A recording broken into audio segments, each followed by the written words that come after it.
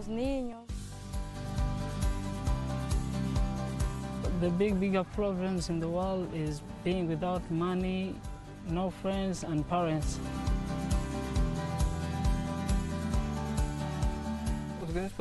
The biggest global problems are social inequality and the lack of equal opportunities for all.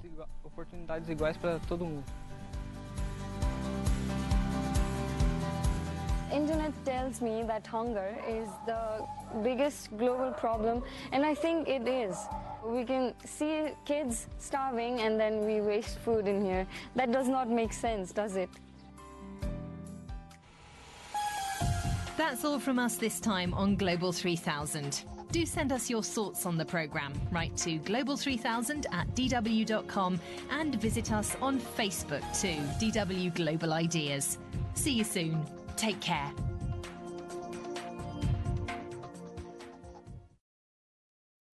When you're faced with an unprecedented challenge, there will be setbacks. But in Denver, we know now is not the time to quit. We've been pushing this boulder uphill for months now, and COVID has rolled it back on us more than once. We've seen losses of loved ones, of jobs, of businesses. We're tired. So it's time to rally. Keep your eyes on the finish line and keep each other on a path to get there. COVID will not defeat us. We can't carry each other across the finish line, but we will cross it together. This is Denver.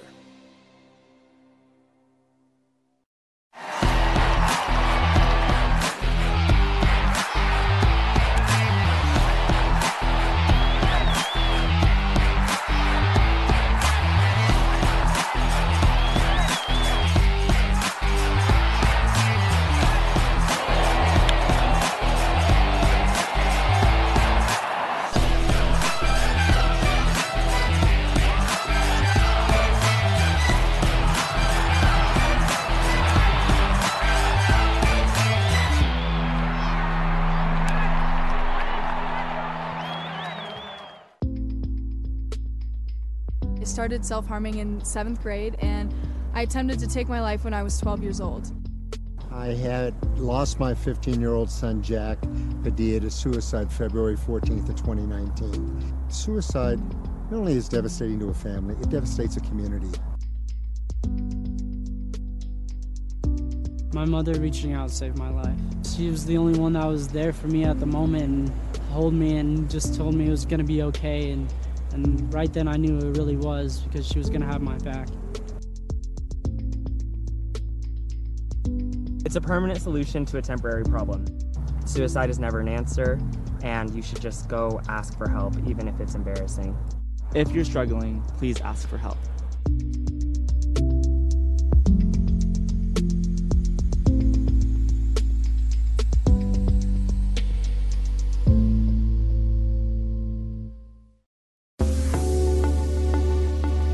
We are recommending that even if you've had COVID-19 by natural means, you should get vaccinated to hopefully ensure a more prolonged and durable protection against the virus and multiple strains of that virus.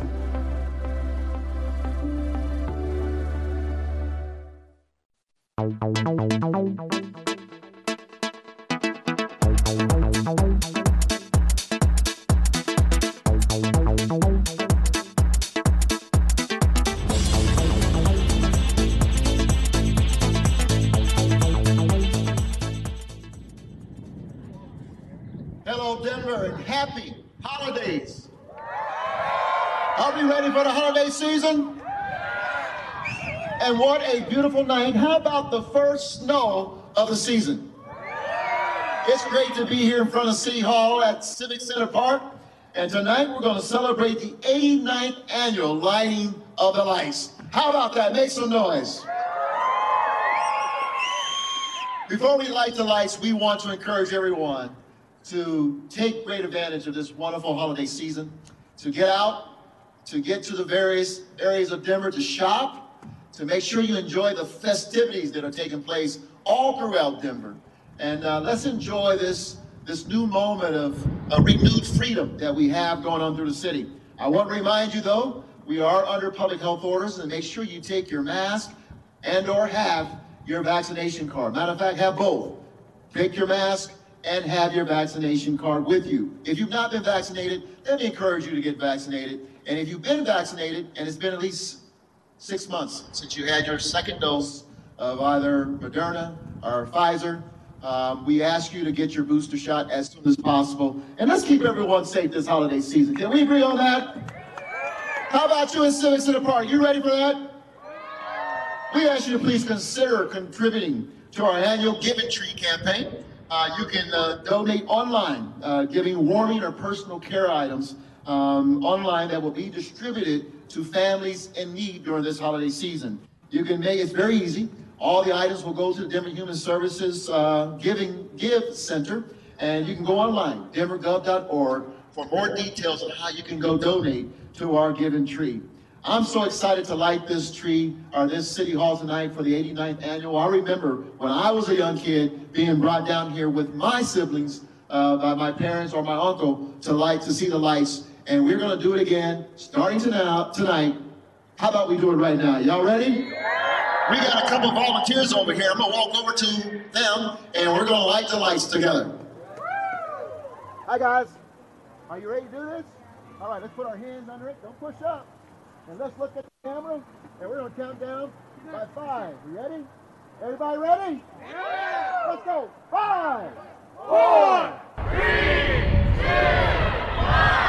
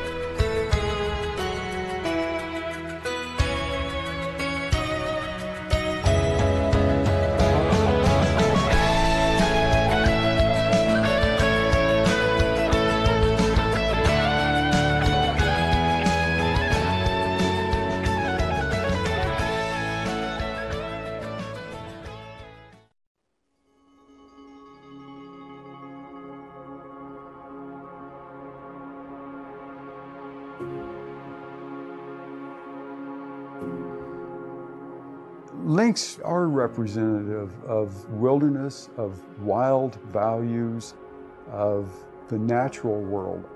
They're one of those species that's sort of an indicator for wildness. When you think of those places, you think of places that are hard to get to. You think of places that are rugged, that are tough to survive in.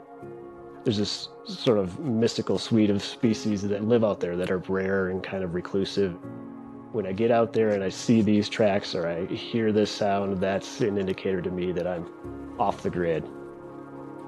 The thrill of having lynx out there is more vicarious in that we all know there's lynx out there, and that makes the system better, but we rarely get to see them.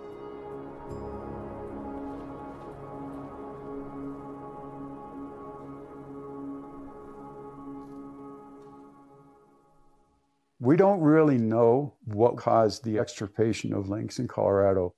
Lynx are vulnerable to trapping, and their fur has always been very, very valuable. The boom of mining and the alteration in streams, some of the archaic, I'll call it, forest management practices, clear cuts that occurred were bad. Many of these causes were human-induced. We also have the ability to reverse some of those. Aldo Leopold said, you need to keep all the cogs in the wheel to have a properly functioning ecosystem. We are responsible for conservation and management of all the native species in Colorado. Part of our job and part of our mission as an agency is to take care of the native species in this state, and lynx were one of them. I started working on the Lynx project in